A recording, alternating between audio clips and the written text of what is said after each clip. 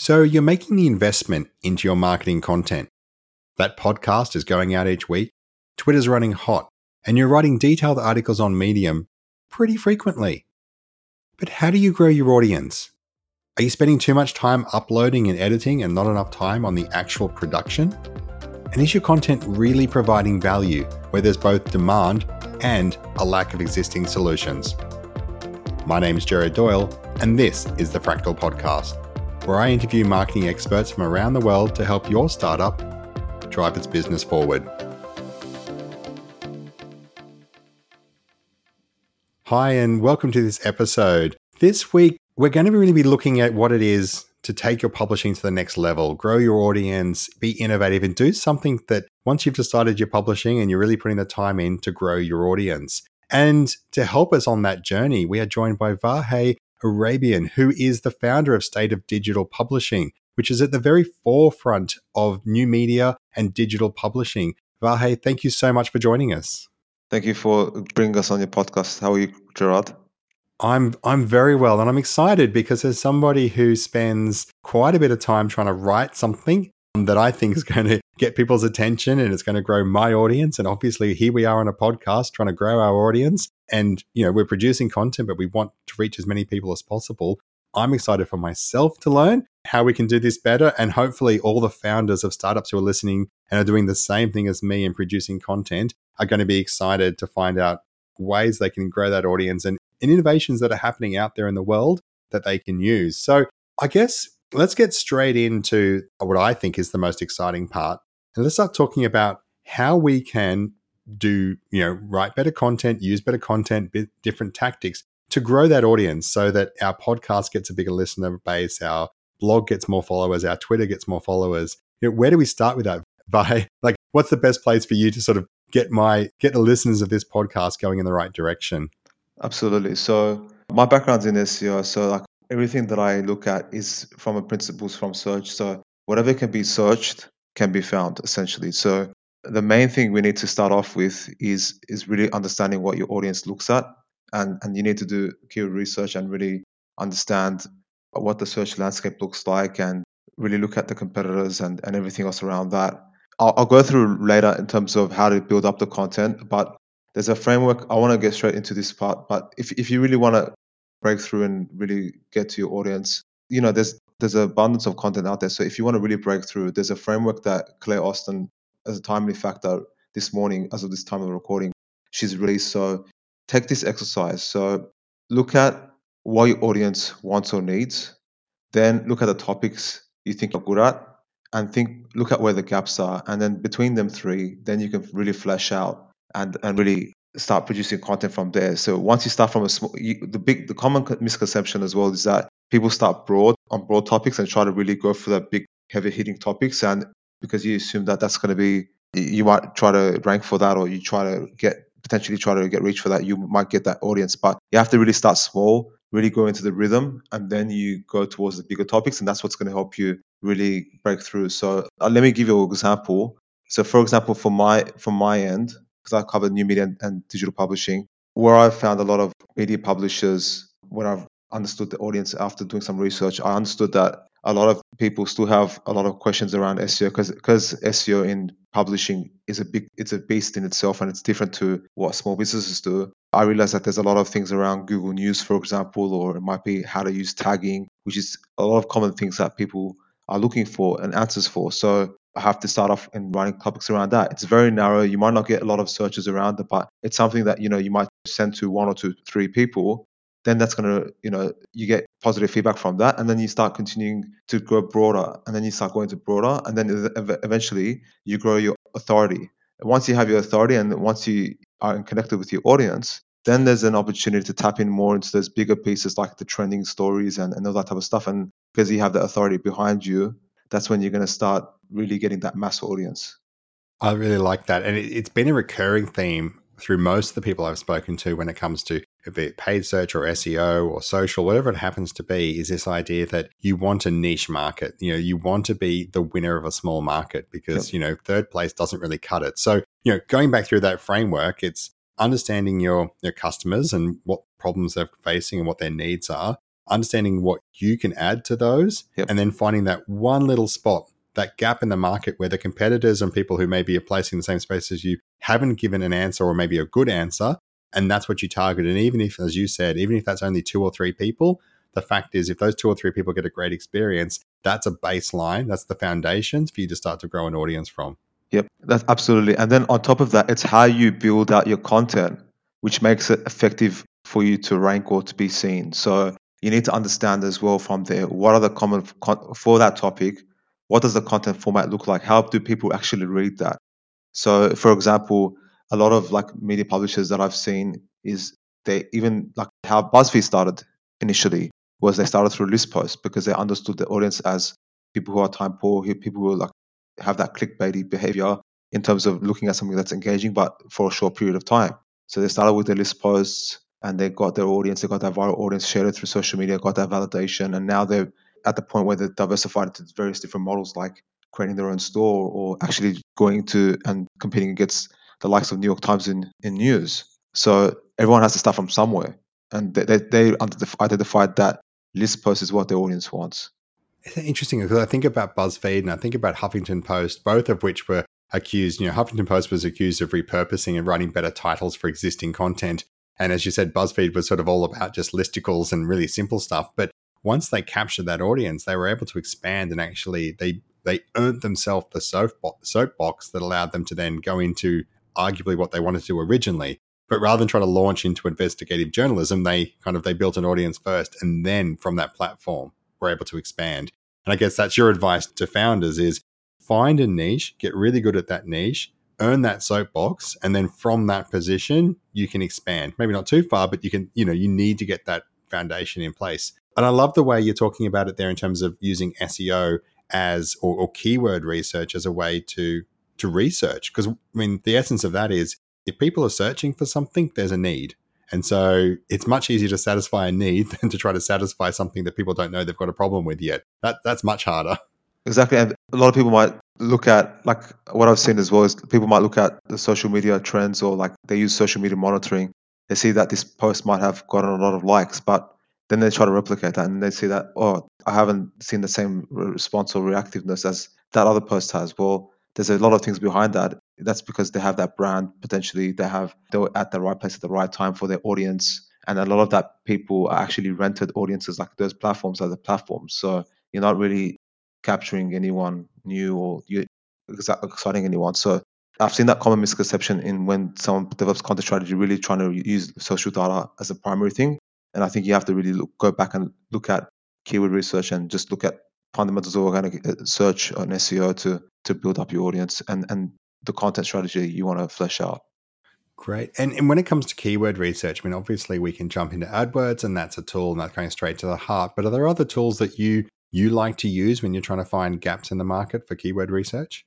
Yeah, definitely. My main one is Ahrefs just because it has a lot of clickstream data integrated with the Google keyword data that they have with the integration. You want to pick up a lot of questions, particularly for those who are starting out new, those founders.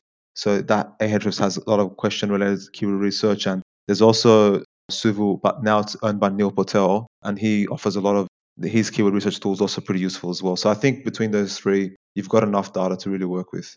Yeah, I've got a subscription to Ahrefs and I love Neil Patel's work. He has this brilliant ability to explain complex matters simply and just going to get down to the crux of what you need to do to make something happen. So if for no other reason, once you start engaging with his products, you tend to follow his videos and his posts and they're always, he's just a good person. If you're looking at marketing online, he's just a good person to follow. So I think 2 really good solid tips there. I think as well, like with Neil Patel, and it's something that as well that founders should also realize is you need to put that effort in it. So you don't understand, like it's not Neil Patel just publishing person. He's the one that is magically making everything look good.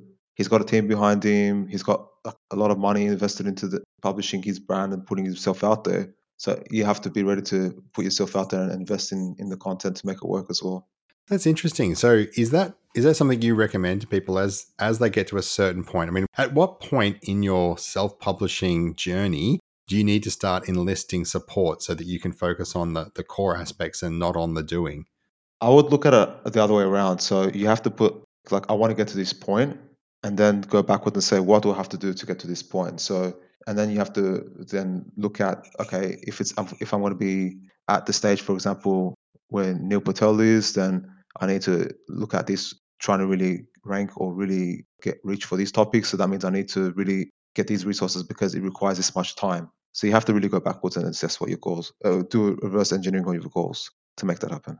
Yeah, and I've had a chat with a few different people who I'm starting to discover more and more people have, as you said, teams. And yes, okay, we can look at a Gary Vee or we can look at these kind of people that have huge profiles, but I'm discovering more and more that people are outsourcing and creating little teams that can create images, do snippets, do quotes, and do that kind of work for them. So what you're saying here is if your ambition is to be an authority in a particular area, and the only way to get there is to produce X amount of content. Now, if producing X amount of content means you're going to need a couple of people to help you, then start with those people. Is that have I understood that correctly? Yeah, you need that initial investment. You need to determine what your initial investment is. You need to also determine where the end goal is in terms of how much audience you want to, how much traffic, or whatever the end goal is you want to reach. So that way you have the right people in place in the beginning and also have the end goal in mind. Great. And so, I mean, I'm keen to delve into some specifics around audience growth. Sure. Obviously we're here on a podcast. If someone else is, and it's podcasting is like the new blogging, right? Everyone can do it because there isn't a huge barrier. Not everyone can do it well. That's a different part. And I hope I do an all right job at it. But okay, let's just talk about podcasting. What kind of tips and tricks and strategies and processes should I be looking at to grow the audience of the Fractal podcast? Definitely. So for every new podcast, you want to find out where your audience is listening to other podcasts. So it's definitely worth having a look at let's say, your competitors or other people who are publishing specific podcasts around your topic. Have a look at where their audiences are and try to reach out to them and try to develop that. I think a lot of initial work is going to be that cold outreach, just letting people know what Yep. your podcast and really looking at your micro influencers. And because it's not about influencers anymore, and there's a whole nother topic about that, but have a look at the micro influencers that are connected with various people in an industry. Reach out to them and then really let them know about your podcast. Even get them on board and invite them onto your podcast and just have that unique proposition to encourage them on your podcast so that when it goes out, then it will make an impact. And the other thing as well is that when you're going to start doing a podcast, you need to record a lot of podcasts in advance so that when you are ready to launch your podcast, you can just go hard out. Because what I've noticed as well with my podcast is I first trialed it to do once a month or once every fortnight, and that's not consistent enough. And when I've started doing a weekly podcast series, I've seen that incremental growth of your subscriber base and your listener reach base. And now that I'm using Omni as well, it's helped me track that better, and I can see that progression because I've been doing it more consistently. And the final thing I wanted to just say is look at alliances. Look at, obviously reaching out is important, but if there's other podcasts that are sort of tangential to what you're doing, but you guys have an overlap, then try to partner with each other and try to do shout outs to each other, link to each other's websites. It's not a bad thing. I think there's a misconception that reciprocal linking is bad, but if it's about strategic partnerships and it's relevant, then that's not bad. Yeah, I think of guesting on podcasts as much like, the link and the guest posting of Days Gone By and blogging. So it's the same kind of thing. It's just done in an audio sense rather than maybe written. Correct. But I wanted to, sorry, you mentioned a tool there. Was it Omni? What's Omni and what does it do for you? Omni is the podcast player that I have embedded for my podcast episodes, and it's just got more enriched analytics around looking at what's your potential reach, what's the number of subscribers to your podcast episode, and it just gives you analytics on each podcast episode and the lifetime value of your downloads as well. So if that's something that one day if you're one day ready and you're seeing that you're getting about 10,000 downloads per episode, for example, which is what I've seen the benchmark in getting advertised sponsorship for your podcast, then you can use that data to just present to these potential sponsors. So Omni hosts your MP3 file and then it shares that then out to Stitcher and Spotify and Apple, and then it aggregates that information. Correct. Okay. Yeah, and so interesting there. So you can then use something like Omni if your desire was to, get sponsorship, then something like a third-party tool like Omni's, you're able to, I guess, reference that as a source of how many people are actually listening to your episode. Correct. And it's much more easier. Like, it's a way to just save your time from maybe people are going and uploading those individual episodes on those channels separately. You could just go and do it from one central place. Yeah, that makes a lot of sense. And, in terms of promotion of podcasts or blogs or any kind of content you've got out there, what's your feeling on paid promotion? Because obviously content doesn't necessarily have a direct ROI. Like if someone listens to your podcast or they read a blog article or whatever it is, you're not necessarily getting money back. So what's your feeling on paid promotion to get through that inertia and build up an audience? I've seen it particularly for publishers. It's a critical component of their audience growth. So they do like a burst promotions on a really evergreen or important topic that it might resonate with the audience. So it's a sugar hits, and then after that, they just try to weave everything together, like through the other tactics or strategies that I mentioned to you, to really solidify the audience or get them to subscribe to a newsletter, and that way they can grow that loyalty. So I think it's pretty important in the early stages to rely on social advertising. Right. I like that. So just to recap, what we're looking at here is don't be afraid to spend a little bit of money to build up an initial audience, get that permission to market to them, be an email address or whatever it happens to be, own that audience, and then you can start leveraging that audience again and again to build deeper relationships and then grow from that point. Yep, correct. Okay. Love it. That sounds like that's nice. That's concise. That makes a lot of sense. You made it a lot of concise. It just shows how great of a podcaster you are, Gerard. So thank you. I think it's more just it shows that I've got a simple brain. So if I don't get it simple, I'm not going to follow it. So let's go from simple. Let's move from simple into stuff that's a little bit more out there. What are some of the innovative things you're seeing, like the serious publishers in the digital space do at the moment that we're probably not aware of? Well, the first thing is about content automation. This has been in experimentation for about 4 to 5 years now, and it really started with Washington Post with creating their own AI solution for this. But we're seeing more commonly across the board that publishers are using data sets and having a vocabulary database where when they want to, because like there's common news that is very repetitive, such as sports news or weather, they actually have created the processes to be able to automate the content from that. And as a result, that's actually lifted bandwidth to get their journalists to really talk about, focus on topic beats and really focus on audience engagement. So a lot of journalists and publishers now are really taking on that role on really connecting with the audience, where traditionally, particularly because this came from the mindset of the printing publishing era, where you're automatically the voice and people are going to come to you. That doesn't work like that in the web now. So Okay, that's interesting. So I think weather's a good one to understand, right? So I'm sort of imagining the weatherman or the weather lady, weather person who's on the news at night. And it's kind of a bit of a joke because yes, they're almost all they've all got degrees, but in the end, when you look at the maps, you can almost there's only like 10 different phrases they use. So, they'll stand there and they'll say things like, and later in the day, you can see a cold pressure front moving in from the west, which should reduce temperatures and maybe introduce a chance of rain right late into the evening. And then if you break that apart, what you're saying is actually, if the data says there's a low pressure front, if the data says the temperature is going to drop, if the data says there's going to be rain, if the data says it's moving in from the west, all the joining could be done by AI, and actually we don't need a human. So what you're saying here is with things like the Washington Post, they've got to a stage, and I'd love to think about how they do it with sports, but essentially what they're saying is if one team was in front and the other team came from behind the second half, there's a set range of phrases that you need. If you load that in, the AI can basically do sports reporting for you without actually having to have watched the game or even be a real person. that's right. I'm loving the idea of that, but at the same time, I'm feeling for the people who you start to realize maybe that's why ex-football players are good sports people, because actually, or it doesn't require. Oh, I've got to be careful how I say this. But it doesn't require a huge amount of intelligence just to recap what happened. The intelligence is in the interpretation and maybe the really deep analysis, and that's what you're saying. If you've got someone who's an absolute guru for rugby or football or whatever it is, commentary, yeah, they write the in-depth article. But when you're looking at the 50-word summary of a game that was played last night, actually you can just feed that into an AI machine, and if the sub-editor passes it, then it's going to be done.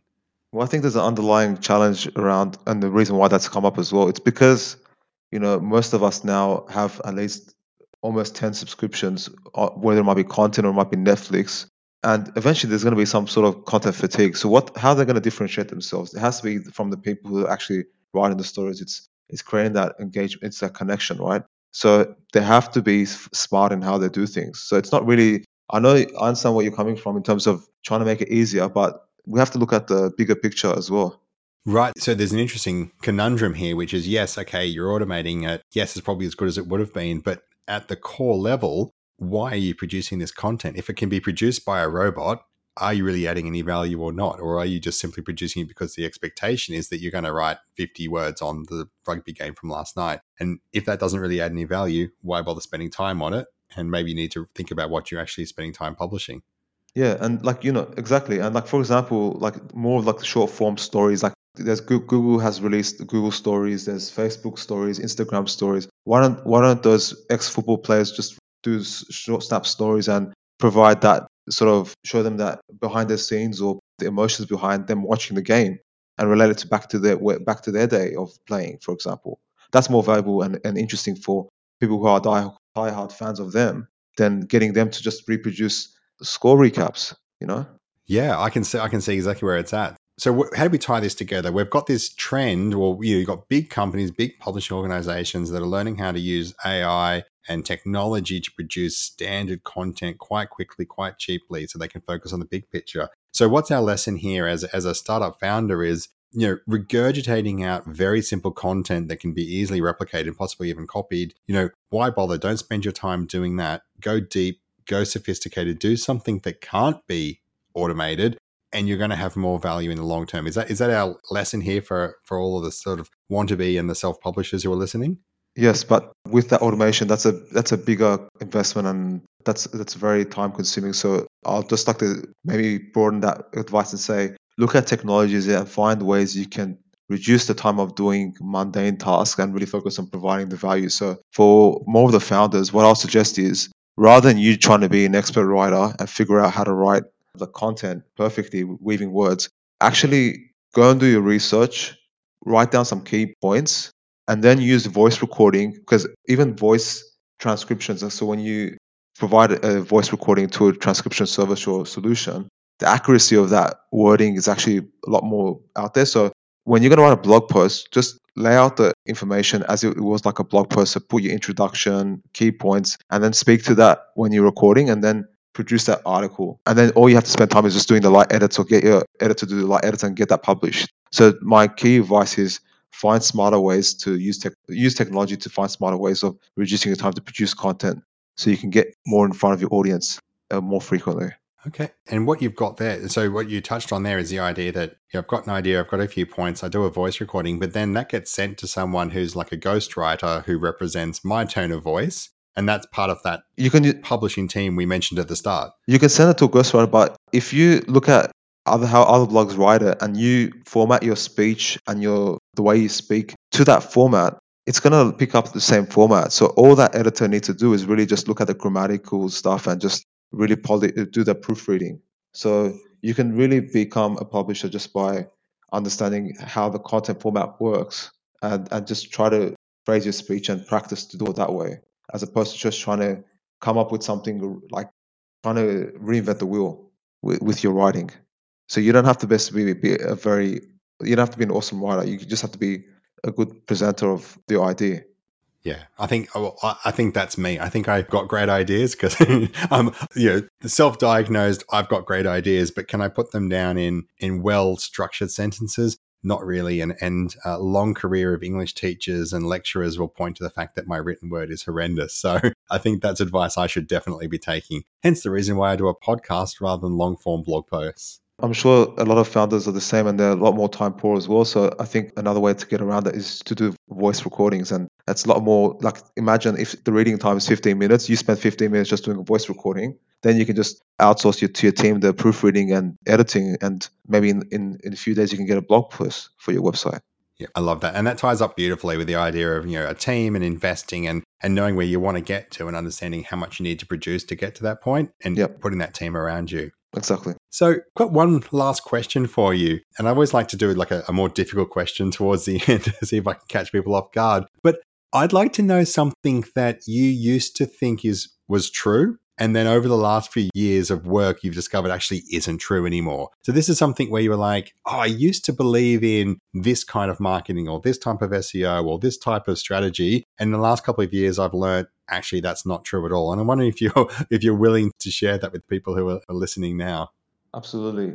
My guess it's taking me longer to really get in touch with my audience because I did have preconceived way of thinking of reaching out to them and sort of get them on board with some of the ideas and just getting them on board and subscribing to State of Digital Publishing. So it takes a lot more work than it looks like. It's not, people really have that misconception that if you produce content, people will come. It's not really the case. And even though my background's been SEO and all that, like until you run a publishing business yourself, you really underestimate how much effort it takes to really connect with people, get your content in front of people, to really give them the value and really understand what value you can provide to them to get them coming back again and again.